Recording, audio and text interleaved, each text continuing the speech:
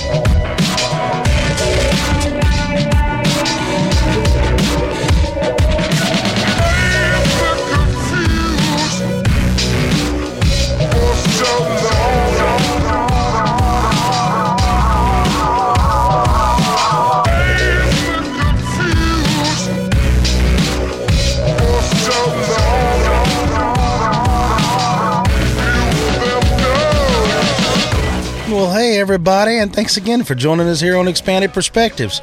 That's right, you found us. It's me, Cam Hale, and as always, sitting across the table from me, it's my friend, my troublemaking amigo here, Kyle Filson. Philly, what's going on, Brad? How's it going, Brad? I am doing excellent. I survived the 4th of July. I remember last year we were talking about how the kids were shooting all kinds of fireworks in the front yard, but we did not do that. We did a different thing this year. We went to a friend's house, we swam in the pool, we barbecued, played dominoes, things like that, and watched the city put on a fireworks display. Now, I will admit that earlier in the day, the boys shot some smoke bombs and some firecrackers and stuff, but nothing like last year. Last year was a little bit out of hand.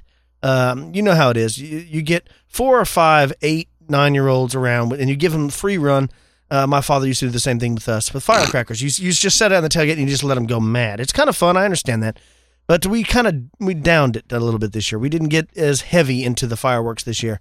But yeah, no, I didn't get a sunburn or nothing. I didn't even put sunscreen on. I tried to get a little bit of a golden hue to my skin. And base tan. I think I succeeded. I would go out into the sunlight for a while, and then I'd go back under the patio and play some more dominoes, and then I would get back out to the sun.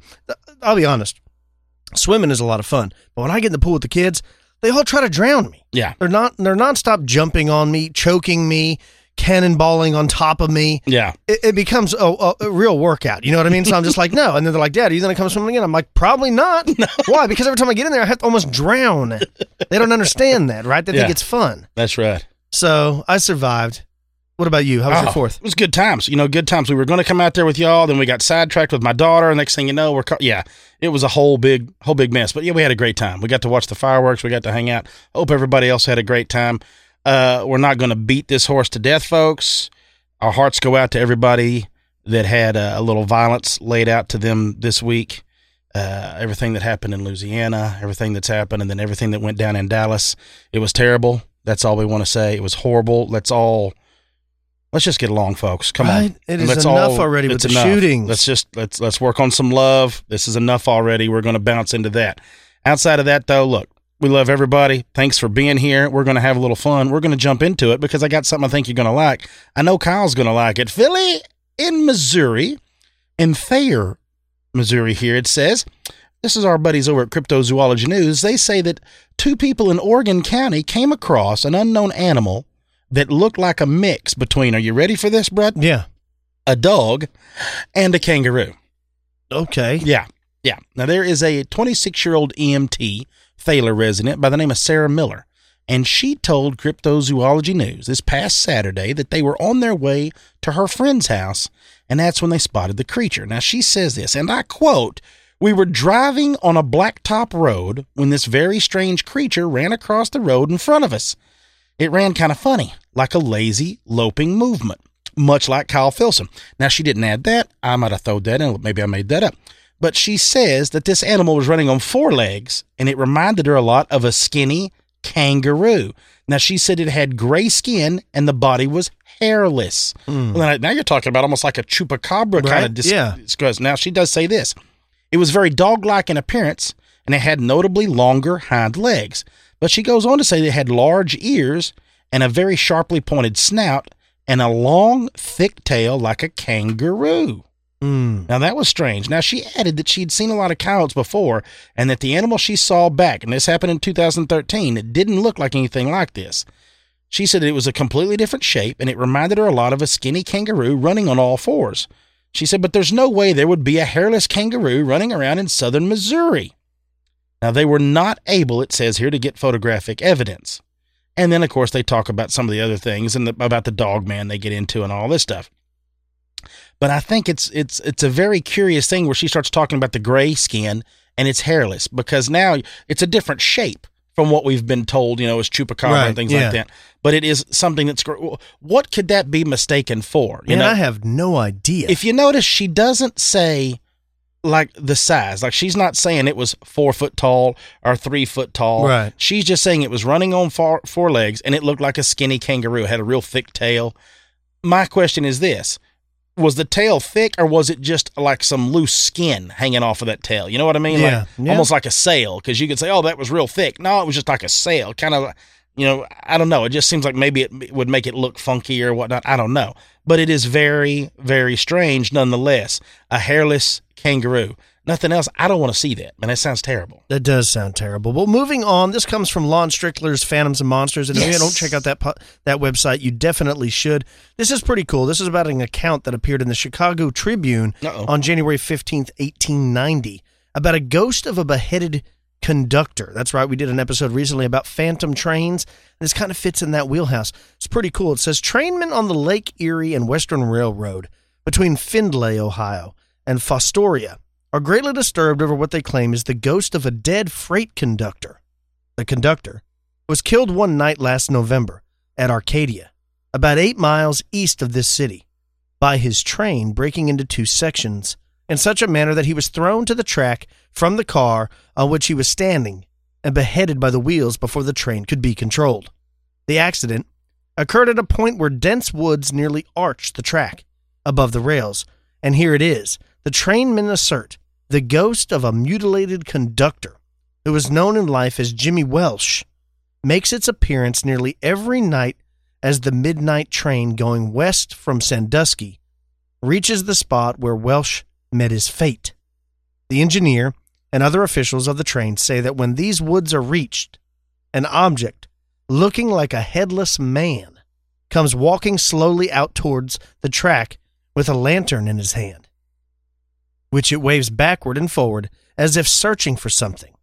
The trainmen are positive that it's the ghost of Welsh, hunting for the head, which was severed from the body by the car wheels.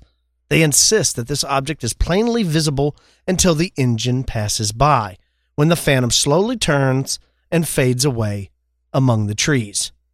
2 crews have already abandoned this run and have been transferred to other divisions of the road on account of this alleged ghost. And the engineer who brought this train through a few nights ago was so terrified over the encounter of this headless conductor that when he reached this city, it was with difficulty, and he was persuaded to stay on the engine until he was relieved at Lima. He said that he could not pass through another such experience for any sum of money. Now, that's pretty cool, right? Now, that came from the Chicago Tribune, the newspaper, and these guys on this train, they're seeing this headless conductor walking through by the train tracks. And this is what we were talking about on that episode of Phantom Trains. It is bizarre, all these ghosts that appear around train tracks. What do you think of that stuff? It always goes back into us talking about, is there a way, I guess, it has to be leftover energy, does it not? It has to be, that's what it is. I think so. I mean, because why else would he be, man, I don't know. I would hate to think that there's a soul or somebody trapped here, and that's what they have to do. I mean, every night, that's all they do. Yeah, you just walk around looking for your head. That sounds terrible. Well, we're always talking about, where they're going to take technology as far as maybe repairing the human body, what they can do to maybe repair your pets, things like that, or what to do. Well, there's somebody else is taking an extra step. This actually comes from Popular Mechanics. There is a Stingray robot that was created. This Robo Stingray, they call it, and it is powered by, get this, real living rat, R-A-T, like a rat, cells. What? Yeah, now it goes on to say this right here. There's a soft robotic Stingray, and it's made of rat heart muscle. Yeah, now Kit Parker is a bioengineer at Harvard. He led the team that developed this robot. He says, roughly speaking, we made this thing with a pinch of rat cardiac cells, a pinch of breast implant, and a pinch of gold. That pretty much sums it up, except for the genetic engineering. I don't know about y'all, but Kit Parker sounds like I'd like to kick it with this fool. I love the way he's telling it. It says that his robot Stingray is tiny. Now get a load of this. It's less, or a bit more, than half an inch long, weighs only 10 grams. But it says it glides through liquid with the very same undulating motion used by, like, real stingrays.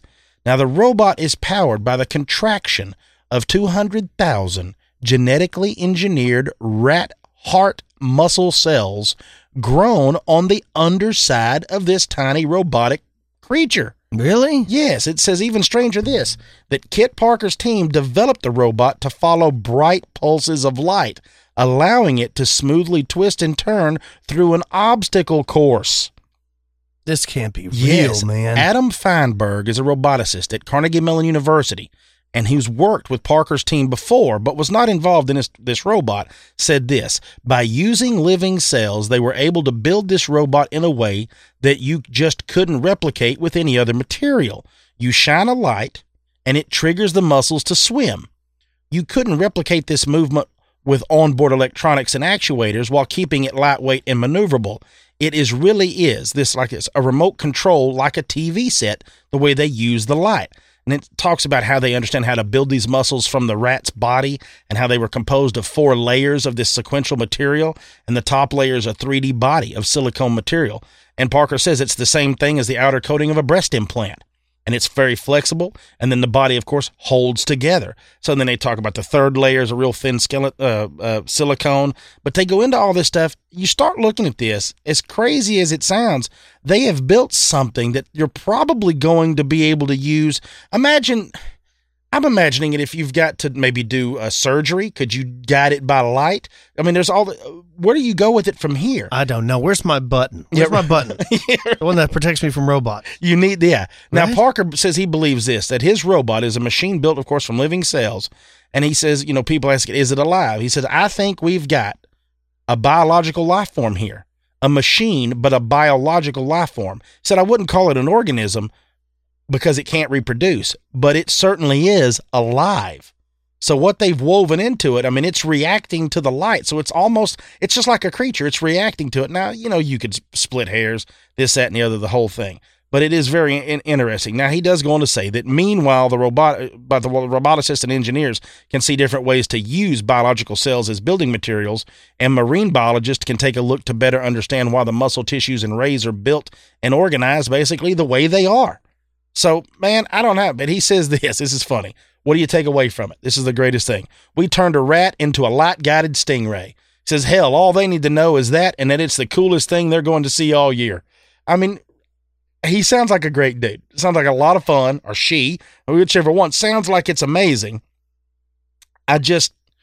The idea of where do you go with it from here? This is the first step. We always talk about the first step. Man, I know. This seems to be like the first step. They've really woven genetic cells of a rat's heart into this stuff, and it reacts and swims. It's going to be like a cybernetic organism, right? Half living tissue and half robot. Over an exoskeleton. It's the way it seems like. It's not going to be long before we truly can replace any part of our body that we want to with whatever. It's all going to be like we talked about. It's all about money. That's it. It's all going to be whoever's got the money to do it, it'll be able to be done. Man, that is terrifying to me. Check this out, though. The FBI releases document with details of alien bodies, spacecraft, and planets. This is pretty cool. I saw that you had posted this, and people have gone crazy about this. Yeah, it's pretty interesting. They say that numerous governments around the world are slowly coping with the idea that worldwide population has a right to know whether or not we are alone in the universe. In fact, the disclosure movement has never been as strong as it is today, with countless military officers, government officials, and astronauts, of course, speaking about the existence of alien life and, of course, alien spacecraft. Among all the governments on the planet, it is believed that the United States has a lot of disclosure to do. In fact, presidential candidate Hillary Clinton has stated that if she is elected president of the United States, she would disclose all alien-related documents and get to the bottom of this UFO phenomenon. I think that we've played clips of her even saying this. Of course, I don't believe it. You know, how many times do these presidential candidates say that they're going to do something and then it doesn't happen? Yeah, exactly. John Podesta, who was President Barack Obama's right-hand man and chief of staff under the Clinton administration, tweeted not long ago that one of his biggest regrets of 2014 was his failure to secure the disclosure of all UFO files, and that the time to pull the curtain back on this subject is long overdue.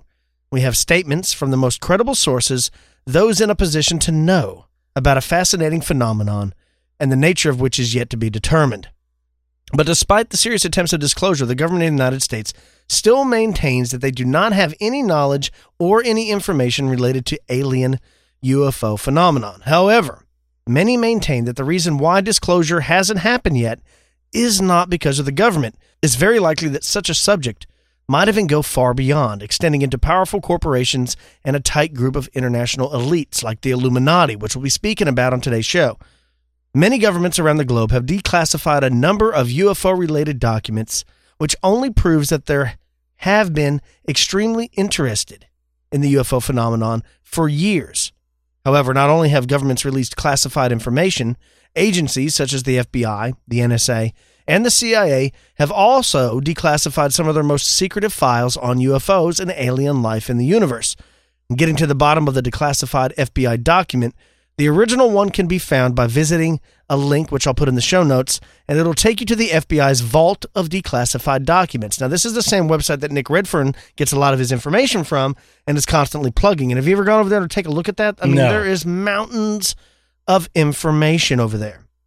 Now, the declassified document, this one that we're talking about specifically, was addressed to a certain scientist of distinction and to an aeronautical and a military authority, and also some public officials. Now, the declassified document is in a letter sent to the director of the FBI in Washington from their San Francisco office, detailing UFOs and extraterrestrials. Now, in this letter, on pages 21 and 22, it outlines the following. Now, get this. It says, part of the discs carry crews. Others are under remote control. Their mission is peaceful. The visitors contemplate settling on this planet. The visitors are human-like, but much larger in size. They are not excarnate Earth people, but come from their own world. The discs possess some type of radiant energy. They do not come from any planet as we use the word, but from an etheric planet, which interpenetrates with our own and is not perceptible to us. The bodies of the visitors and the craft also automatically materialize on entering the vibratory rate of our dense matter. They re-enter the etheric at will, and so simply disappear from our vision without a trace.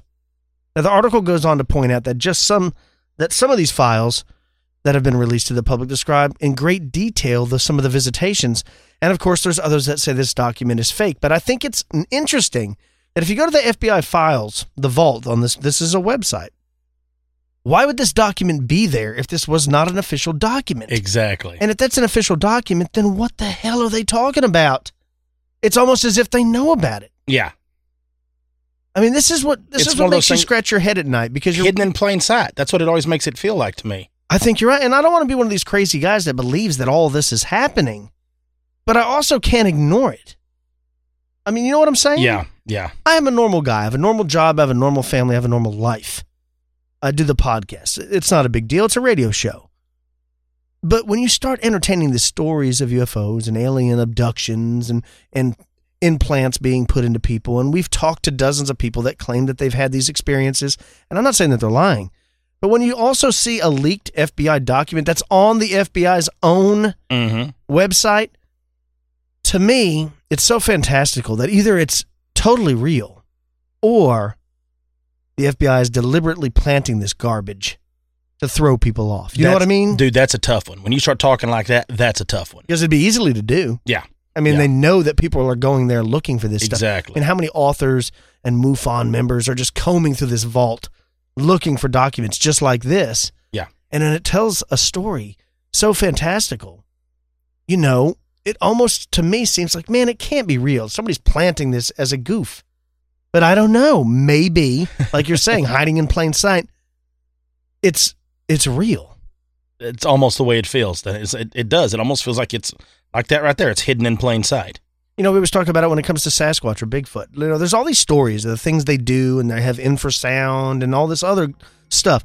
When you finally, if we ever do finally find one, it's kind of remove all that mystery, and then you're like, oh yeah, well, okay. Then what? No, what? It's just like a panda bear. Okay, it's another animal. You know what I mean? Yeah. It loses all its allure. I mean, like, say a white-tailed deer is like very elusive. You know, this is a mythical creature. People have all these sightings and stories, and then one day it's finally proven that it's real. You're just like, oh, well, you know, it's just a white-tailed deer. Yeah, it kind of gets, exactly. That's what we always say about Bigfoot. You know, what's the big mystery? I kind of hope it's not found because I like the allure of the mystery of it. If it's found, I mean, there goes like 30% of the content for this show. Yeah, it's all gone. I'm sad then. I'm even more sad, yeah. I kind of like it not being discovered. Exactly. Pretty cool. What are we going to be talking about on today's show? I'm going to get into the disappearance of somebody that was it was a big thing when it went down, and it's something that's going to kind of hit a chord when we start talking about the names and all that stuff, folks. I'm going to be discussing the disappearance of Michael Rockefeller. You're listening to Expanded Perspectives.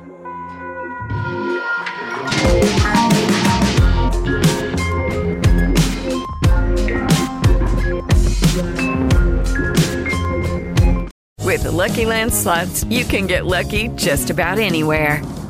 This is your captain speaking. We've got clear runway and the weather's fine, but we're just going to circle up here a while and get lucky. No, nothing like that. It's just these cash prizes add up quick. So I suggest you sit back, keep your tray table upright, and start getting lucky. Play for free at LuckyLandSlots.com. Are you feeling lucky? No purchase necessary. Void where prohibited by law. 18+ terms and conditions apply. See website for details. Step into the world of power, loyalty, and luck. I'm gonna make him an offer he can't refuse. With family, cannolis, and spins mean everything. Now, you wanna get mixed up in the family business. Introducing The Godfather at ChumbaCasino.com. Test your luck in the shadowy world of The Godfather slot. Someday, I will call upon you to do a service for me. Play The Godfather, now at ChumbaCasino.com. Welcome to the family. VGW Group. No purchase necessary. Void where prohibited by law. See terms and conditions. 18+.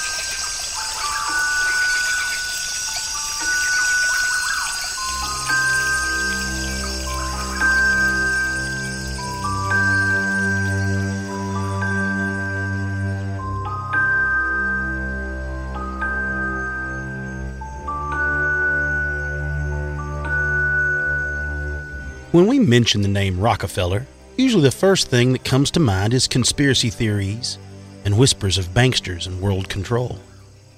When the name John Davidson Rockefeller Sr. is spoken, it conjures up images of an American industrialist and philanthropist.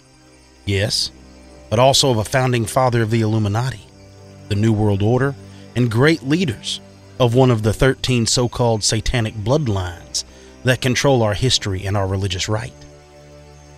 And when we bring up the place, Papua New Guinea, we think of headhunting and cannibalism, or the locals' love for sweet potatoes. Those of us even interested in all things crypto, this place brings to mind the Indava bird, or the Monacan's gaziki, also called the Papuan devil pig.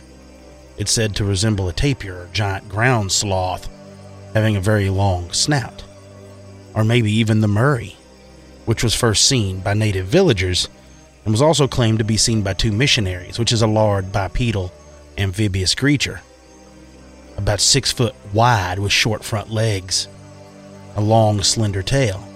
It's said that the creature's head has been compared to that of a large cow, with teeth as long as a man's fingers.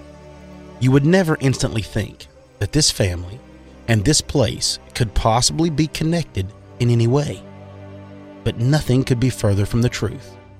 You see, it starts with a fellow by the name of Nelson Aldrich Rockefeller, who served as our 41st Vice President from 1974 to 1977 under President Gerald Ford. He had 7 children, 5 from his first marriage, 2 from his second. Now, before Nelson became Vice President, he was the governor of New York from 1959 to 1973. And it was some time before this, in 1938 to be exact, that his wife Mary gave birth to twins, and the last of their children together.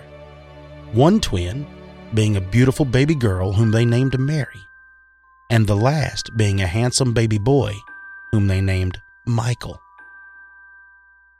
Michael Clark Rockefeller was born May 18, 1938. And growing up, his father knew he was going to be a man of great character for the way he treated his siblings and the other children.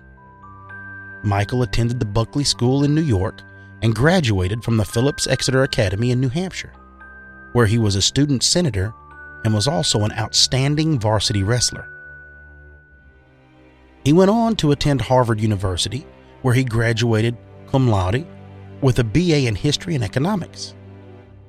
He then served in the U.S. Army as a private in 1960 and also had the privilege of going with Harvard's Peabody Museum of Archaeology and Ethnology to study the Dani tribe of the Western Netherlands, New Guinea.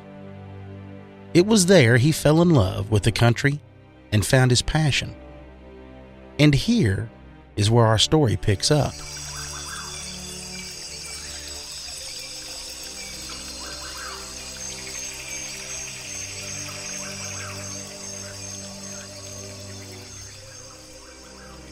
A quote from the 23-year-old Michael reads, "It's the desire to do something adventurous at a time when frontiers, in the real sense of the word, are disappearing."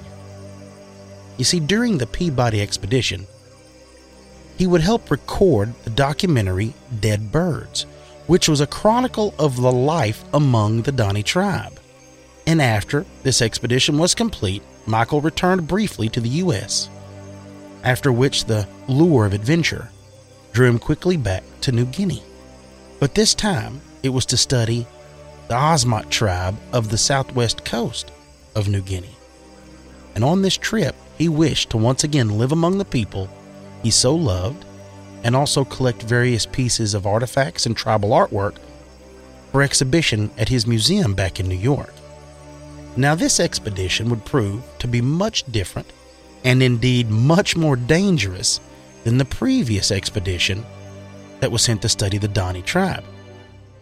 Now, Michael was essentially on his own this time and embarked on this adventure with a friend of his, an anthropologist by the name of Rene Wassing. Their destination, the Osmat tribe. It was also markedly different than the Dani tribe, which he had studied. You see, the Dani tribe were mostly peaceful, agricultural people, spending their days farming and lying about with family. The Osmat tribe was a little different. They were very fierce warriors who sported, of course, scars and weapons and practiced cannibalism. Now, this Osmat tribe also had a deeply ingrained culture of reciprocal murder. You see, in their culture, there was a profound sense of balance, and they believed very strongly that one death had to be balanced out by another. And in order to fulfill this obligation, to avenge one death, they were known to set out on headhunting raids in which their tribesmen, searching and bloodlusting for revenge, would often descend onto this offending tribe and slaughter every living thing it could find in this tribe, including women and children. And in the aftermath, the blood of their victims would be rubbed on long bishi poles and their flesh consumed, because the Asmat believed that they could absorb the good qualities and gain supernatural powers from their enemies this way. It's a very brutal way of life, and it's a never-ending circle of violence. So this very dangerous place was precisely what drew Michael there. The potential for danger and violence was exhilarating to him. He wanted to experience life living among a tribe of documented, real-life headhunters. And no doubt he was probably buzzing on some sort of high with this false sense of security that I'm sure he's been born with. But rather than being afraid, of course, Michael approached this whole thing with a sense of excitement. And maybe a touch of complacency, because he viewed the Asmat people as an enigma, something that he wished he could study and understand. Now, during his journey, he wrote this: "I am having a thoroughly exhausting but most exciting time here. The Asmat is like a huge puzzle, with the variations in ceremony and art style forming the pieces. My trips are enabling me to comprehend, if only in a superficial, rudimentary manner, the nature of this puzzle." Well, he would go on to take hundreds of photographs of his time with the Asmat people, and he did collect numerous artifacts. And out of those artifacts, 4 of them included the bishi poles, onto which there was blood of slain enemies smeared along them. These poles are still on display at New York's Metropolitan Museum of Art. Throughout this whole time, you have to imagine, though, that Michael probably never really felt like he was in any danger, because, well, after all, he was a member of one of the richest families in the world. So he must have had a definite sense of invulnerability that his family had in the past and could now bail him out of any trouble if it should come his way. And I'm certain that this sense of entitlement no doubt produced an illusion of safety, no matter where he was.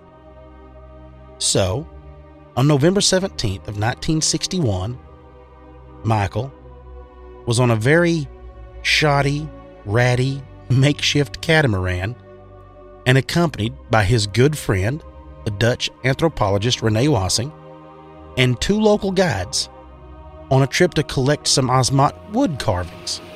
And they were crossing a large turbulent mouth of a river that faced the Arafura Sea on the coast of New Guinea, the southwest side, when large waves flooded the engine and caused it to die.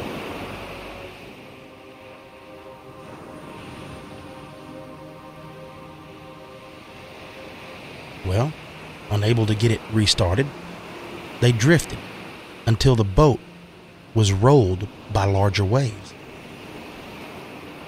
The 2 guides told them both to stay put, and they swam to get help. And over the next 24 hours, Renee and Michael clung to the overturned boat as it drifted further and further out to sea, until it was close to 12 miles from shore. With no sight and help, Michael said, "We have to do something." So, gathering up some gas tanks that he could find still on the ship floating, he tied them to his waist. He looked at Renee and said, "I think I can make it." And then he proceeded to jump into the water and swim toward shore. Rockefeller, a young, strapping 23-year-old man in great shape, no doubtedly very proud of his family name, was never seen again. The next day, the help that the local guides had promised as they swam off arrived to save Wassing. Rockefeller wasn't with them.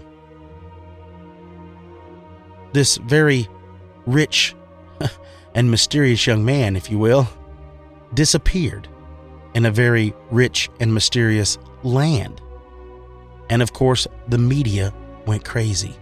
It ran through the papers nationwide, and there was a massive search launched by the Dutch government. And for 2 weeks, they searched this area for any sign of Michael, but there was no trace of him. And again, Nelson, his father, and his sister Mary, we spoke of, his twin, both flew to New Guinea to help search for Michael.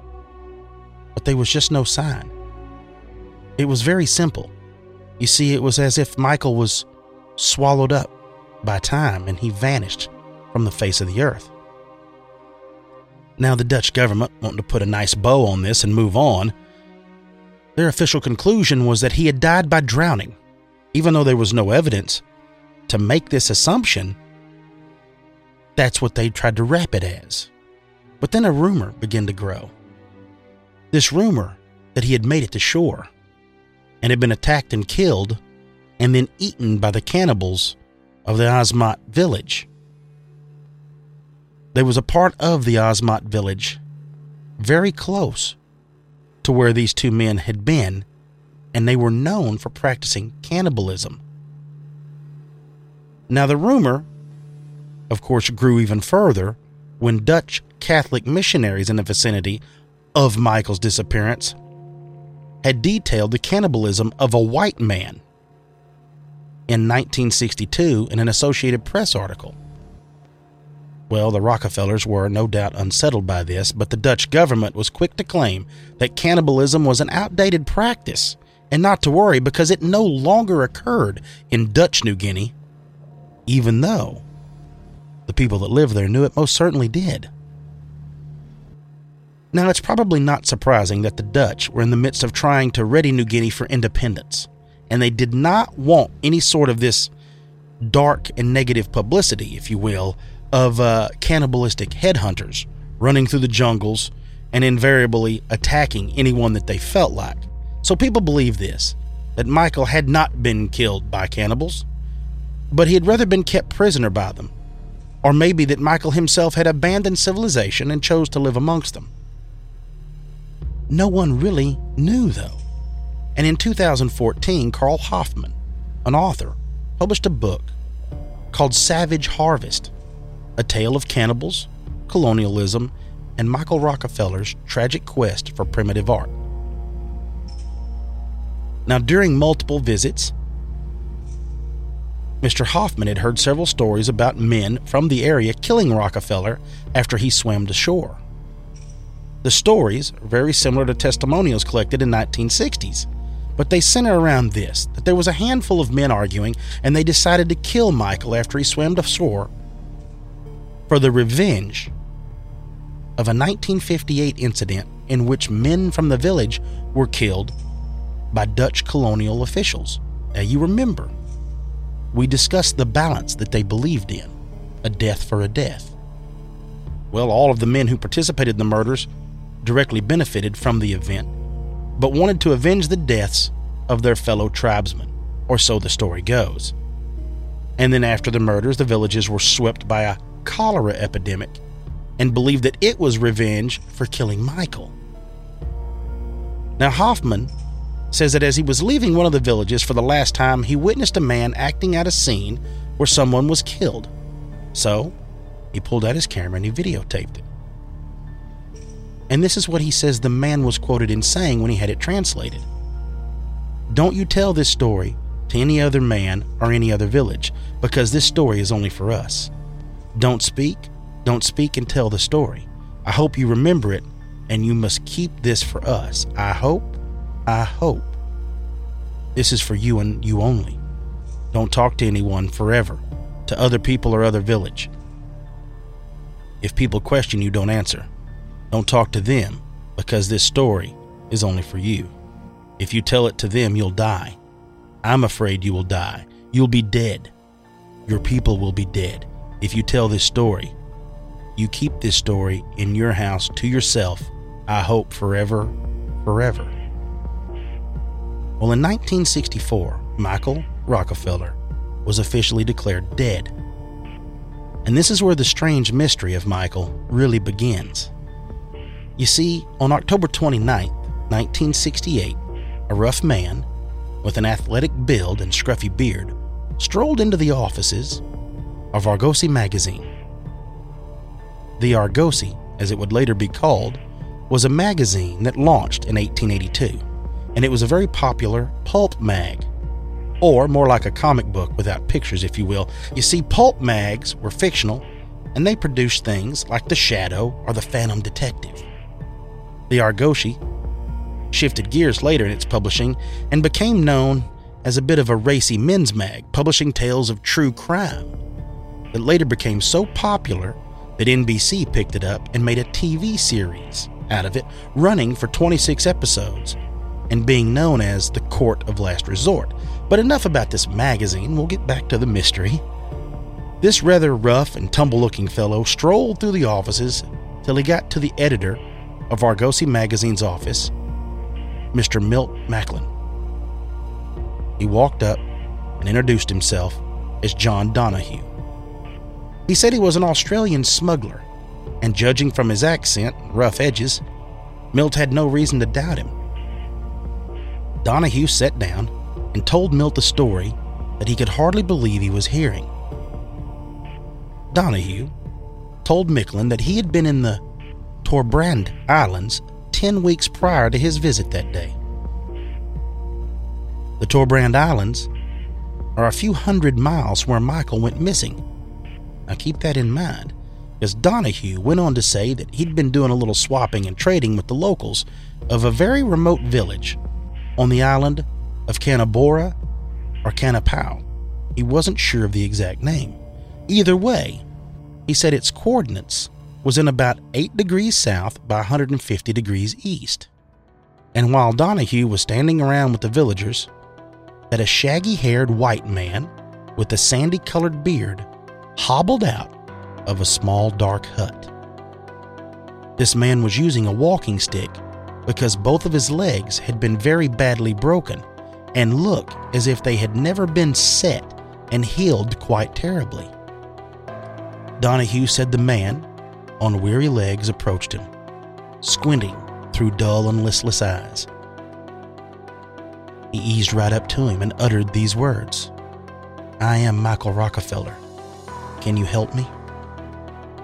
This is as far as John would elaborate, and he left Milt's office but agreed to discuss it more that evening. But this meeting never came. The smuggler disappeared that night and never was heard from or heard about again. Milt thought it odd that the man never asked for money, didn't take the story to the newspapers, and didn't approach the Rockefeller family. But Milt didn't hesitate to pass along what he'd learned and quickly approached the Rockefellers. Somewhat shocked by their reply of they considered the matter to be closed, it began to eat at him, and Milt couldn't let it go that easy. So Milt decided he would go look himself, and that's just what he did. He took 10,000 feet of 16mm film and 2 Bolex cameras with him, and he hired a cinematographer. And he headed out to New Guinea. Now, though he never made it to the Asmat people himself, Milt managed to track down and interview several missionaries who were there at the time of Michael's disappearance. And he himself released a book in 1974 titled The Search for Michael Rockefeller. And that was pretty much the end of it. That is until a documentarian by the name of Fraser C. Heston got involved. A little side note about Mr. Heston is he played baby Moses in Cecil B. DeMille's epic The 10 Commandments. Yep, that was him in the basket floating, folks. He made the documentary called The Search for Michael Rockefeller that was released in 2011. Heston tells of reading Milt's book, becoming fascinated with the story, and reaching out to Milt's widow with the hopes of getting to see some of his footage. He tells of that in 2008, he asked Margaret, Milt's wife, whatever happened to that footage. And she said that they never really did anything with it and eventually gave it to a stock footage house. So, Fraser started digging around, and it turns out that the guy who owned it and had it stored in a warehouse lived in England. So they got in touch with him, And then about 3 months later, he said 3 boxes of 16mm film with no sound arrived at his office. Now, Fraser goes on to say that he opened it up, started spooling through it by hand, and holding it up to the window. He said, because really, who has 16mm viewer anymore? And he said, oh my God, this stuff is amazing. It's an amazing flashback to a time when the Ozmok culture was nearly as intact as it was when those men were there. And it was also in color. Now, he thought it was a finished film. Turns out it wasn't. It was 15 reels of various sizes, maybe 10 hours of film, but that it had no sound. Now, they eventually found the sound tapes in Margaret's apartment there in Manhattan that Milt had hidden, basically, in boxes in his study. Fraser says it was an amazing treasure trove, full of old trunks and leopard skins and elephant tusks and maps that he stumbled into there. And in these old filing cabinets was tape reels labeled Interview with Father Von Kossel. So he started syncing it up. And he said syncing up the sound to the video was an amazing job. Huge, overwhelming. It's like putting together a gigantic jigsaw puzzle. He didn't know where to start and where to end. He just had to wade into it and get started. But there's an interview with the missionary, Ken Dresser. He doesn't comment on film, but the cameraman reports that Dresser believed Michael was killed and eaten by cannibals. And, of course, Fraser believes that Milt deserves a little more credit because he certainly first published the first serious book that really dug into and looked at the theory that Michael was killed and possibly eaten by the Asmots for revenge of that Dutch patrol that we discussed. And that's where I'd love to leave you in this story. That Michael wasn't abandoned in some hut on busted legs, but rather that he had been eaten by the cannibals or maybe even drowned trying to reach the shore. That's where I would love to leave y'all. But I can't. See, there's one little part that shows up in Heston's film that came from Milt's hard work. It's a clip of a video of what's been called Big Michael. In an interview done by Tim Son from Outside Online, Tim asked Fraser about this clip. Tim asks, "It's the mystery that keeps on giving. Can you tell me about Big Michael?" Fraser responds, "I was in a hotel room in New York, sort of speed watching these DVDs I had made from the 16mm film. And I don't remember whether I stopped on it by chance or if I went by and ran it back. But as I progressed through it, one frame at a time, I thought, that guy's a white guy. And then my editor blew it up to see what we could learn. That's when we started calling the shot Big Michael. And there's just no question in my mind that this is not a full-blooded native Asmite. And at that point, I just went, wow, this throws a wrinkle in it, doesn't it? So Tim asks, it's also kind of perfectly surreal cap to retelling this story. A fresh vein of mystery here seems only appropriate. In which Fraser responds, that's right. You spend all this time building up one case, and then suddenly you find another layer that turns you in a different direction. So when we found Big Michael, I said, wait a second. I'm certainly not saying it is Michael. It's very grainy, it's very small, and there's really no way to do facial analysis or anything like that. But it does look, at least superficially, like him. So I thought, if it's not Michael, and it would have been 8 years after he disappeared, who is it? As far-fetched as it sounds that he might have been there 8 years later, paddling a canoe, that's kind of the uncertain world we're dealing with here. And that's part of the attraction of the story. And that is where I'd have to leave you. You see, folks, it doesn't matter if you're in the Illuminati, if you're part of the New World Order, if you control a mass sum of the world's money. When you have a passion and you follow that passion and you don't listen to your inner self and you get a little far off the beaten path and you slip out of the world that we're used to living in with comfort and air conditioning refrigerators, and you go back in time, basically. Well, that world doesn't care who your parents are, doesn't care what family name you have, doesn't care where you come from. That world will only consume you and treat you like one of its own.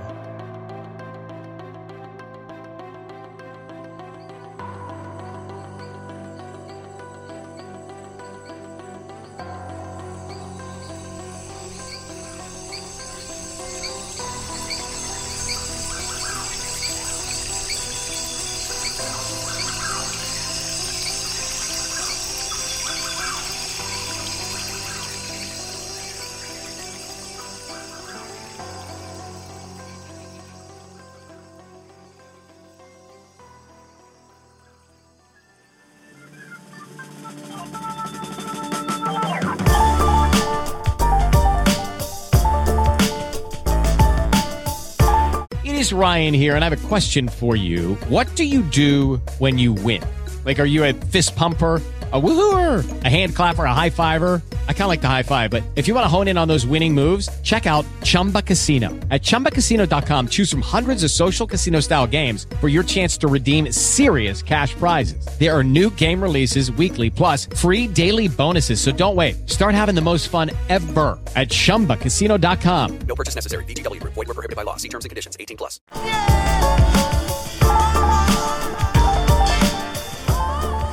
And we're back with Expanded Perspectives.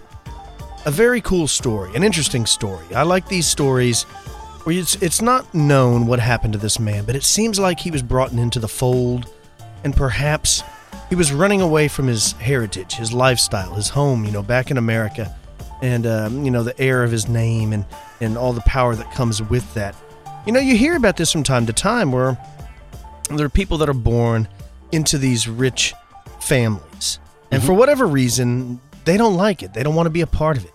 And so they act out. Lots of times they get in trouble or they move off. They decide to be a hippie or whatever the thing is, a philanthropist or something like that. They don't want to possess all the material things that come with being a family of big prestige. You know what I mean? It reminds me of, there was a documentary made on the History Channel years ago where they profiled guys like John D. Rockefeller, Andrew Carnegie, Ford, and I'm trying to think, one of the Vanderbilts or something. And they were showing, John Rockefeller, he was ruthless, and he built up Standard Oil. And he had a monopoly and made massive amounts of money.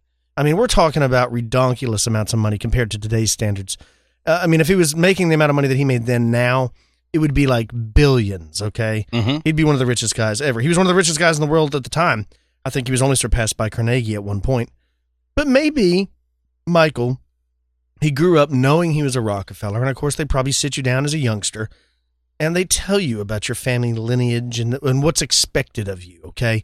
You have to go, imagine being a little boy, and you have to wear a tuxedo everywhere, and you're going to these polo games and these galas and things like this, and maybe at some point he kind of realized, you know what, everybody around me is kind of just living off what my great-grandfather did. And it's kind of a joke. We know family members or people in our own town that grew up with money, and you kind of see how they turn out. And everybody has the same experience in their own town. You know what I mean? Where there's always like a screw-up, right? This kid comes from so much money, and he's a screw-up. And you grew up poor or lower middle class, and you're like, man, I wish I had that chance because I would totally do things different. Yeah, right? Yeah. That's because you're not born into it. So maybe Michael, he was brought into this fold. He was raised a Rockefeller. He didn't do anything spectacular to earn this prestige. And maybe he decided, you know what? I'd rather go do stuff in other parts of the world. I'd rather do something different with my life. And maybe when he got, the ship was capsized or something, they lost at sea. Maybe he made it on the shore and he wasn't cannibalized on. Maybe he was brought into a simpler way of life. We talk about it all the time, how much simpler life would be if we were living thousands of years ago, or perhaps if an asteroid or something hit the earth nowadays and we were brought back to the Stone Age like that. Maybe he just embraced that lifestyle. Maybe he liked it better. And he decided, you know what? I'm just going to live out the rest of my days here. I kind of like this. I don't have to worry about upholding this, appearance wherever I go. I don't have to worry about making somebody mad because I said the wrong thing or didn't portray myself as a Rockefeller in quite the same manner. Maybe he didn't want to go to, school and do all these things. And maybe there's a lot of pressure. I think that's a lot of it. And there's like these kids that are born to these rich families, these super rich families. There's got to be an unsurmountable amount of pressure put upon you because of who somebody before you, one of your ancestors, was. And maybe he didn't like that. And he didn't, and what always happens? They rebel. Everybody knows about the preacher's daughter. What happens, right? Yeah. They rebel, right? Because they're held under this strict rule that you can't do this, you can't do anything. Yeah. And so they do the opposite. They slingshot. They rebel. Maybe he liked that, or maybe he was consumed by the cannibals. Yeah. But it is interesting, the video of what appears to be a white person. Well, and you can watch this documentary. You can find it. It used to, I don't know if it still is. I should have checked into that. But it was aired on Netflix. You should be able to look it up and actually watch the video where you can see that clip. And it was on Netflix. And you can watch the trailer. You can watch some clips of Big Michael. I like what you're saying. The only thing that always makes me think of this is if he survived, I don't know why he would go over there and do all of this work for his museum and gather up all this stuff and send it back just to decide halfway through the trip he don't want to go back home. Right. I almost have a feeling like he was... It feels like this. It feels like he was taken. Maybe he was held captive. If he wasn't eaten, maybe he was held captive. Maybe he was put through something almost like forced to be there. And after a while, he just adapted as he knew he was never going to be home. So he just made the best of a bad situation and just decided to fit in. I have a feeling like he got killed, like he got on shore and I don't know. But after seeing that picture and that video, it almost makes you feel like, but also too, maybe it was just another, maybe it was another one of the colonists, or maybe it was one of the other, the fathers that was there, or something like that. One of the priests that was there trying to work with them. I don't know. But it feels like you kind of said, like maybe he was wanting to run away and they captured him, and it was just kind of maybe the best of both worlds of the whole deal. It does seem odd to me, though, that the story never got out, that they kept a real tight lip on the whole thing, that they've gone over there and nobody seems to know anything about it and the whole deal. So, and I don't know, it feels, it's one of those things that there's really no way to put your finger on it. I don't really know. I can't really feel 100% one way or the other. Was he kind of a black sheep of the family? Do you get the impression? Not really, because I don't think there was such a thing in that family. I mean, it was one of those deals. I mean, you're talking about a distinguished varsity wrestler. You're talking about a boy that graduated from Harvard. I don't really think of him as a black sheep. What I picture him as is, if you could see the cookie cutter, like I would picture him as one of the dudes that walked around in sandals and was like a mountain climber and kind of just a free spirit living out of a van and all that stuff. That's kind of the way I figured him, or the way I picture him if you see pictures of him. He seems like those guys, but he's also one of those dudes that he's very adventurous because he had that money. He had that air of invincibility, that untouchableness to him. So it does seem strange, but it goes back into that whole deal of, like we discussed, is there's still places on this planet. I mean, that wasn't really that long ago, but where you can still go missing, that no matter what they do, you're talking about the most powerful family at the time with all this money and all this outreach and because control, and even they couldn't find their son. Right. So, he goes missing, and then, not long after, his father becomes the vice president and all this stuff. Didn't help him, didn't save him. So it just shows you that no matter what control you think you have, there's still parts of this world that they don't care what your last name is. Well, I like that you point that out even in your story. Yeah. Is that there's parts of the world where it doesn't matter what kind of influence your family has. Once you're brought into that fold, you're just as normal as everybody else. And maybe he wasn't. Maybe he was revered because he was white. I know Justin Wren talks about when he's there with the Pygmies that they look at him like almost like a god because like he's so ghost. Different, right? Yeah, he was so, they didn't know. They thought he was something, like a big white gorilla. They kind of freaked him out. Yeah, so maybe he was given some prestige even there amongst the people because of his color. Or maybe they killed and ate him because they thought he was of supernatural powers. Right, it could give them some kind of special power, right? You don't really know. Or maybe he, like you said, maybe he wanted to go missing. And that whole thing is, I just have a feeling like if he would have swam in and found help, he was the guy that was going to bring you help. He's one of those dudes. I almost feel like he's either dead or he was held against his will until they broke him. Like maybe they put, you know what I mean? Like maybe they put him in a hut. Maybe they feed him some sort of psilocybin, something like that, to where they break him down mentally. You know, who knows what? Maybe the shamans are giving him some stuff till they turn him into, you know, one of their. Because maybe you think of this angle, and I just thought of this. What if the group that had him, the tribe that had him, knew that another tribe was so fearful of white people they thought of them as a white devil, or, you know, whatever it is, some sort of special supernatural creature, and they knew that if they had this guy that came to find them, if they could break him and make him a villager, that they would make their entire village more powerful because they had this dude on their team. Right, You know, as dumb as that sounds, I know that sounds ridiculous, but as dumb as that sounds, maybe that's what it is. Yeah, very interesting. Well, if you'd like to share your stories with Expanded Perspectives, don't forget you can email the show at expandedperspectives@yahoo.com. You can also call the show, 817-945-3828.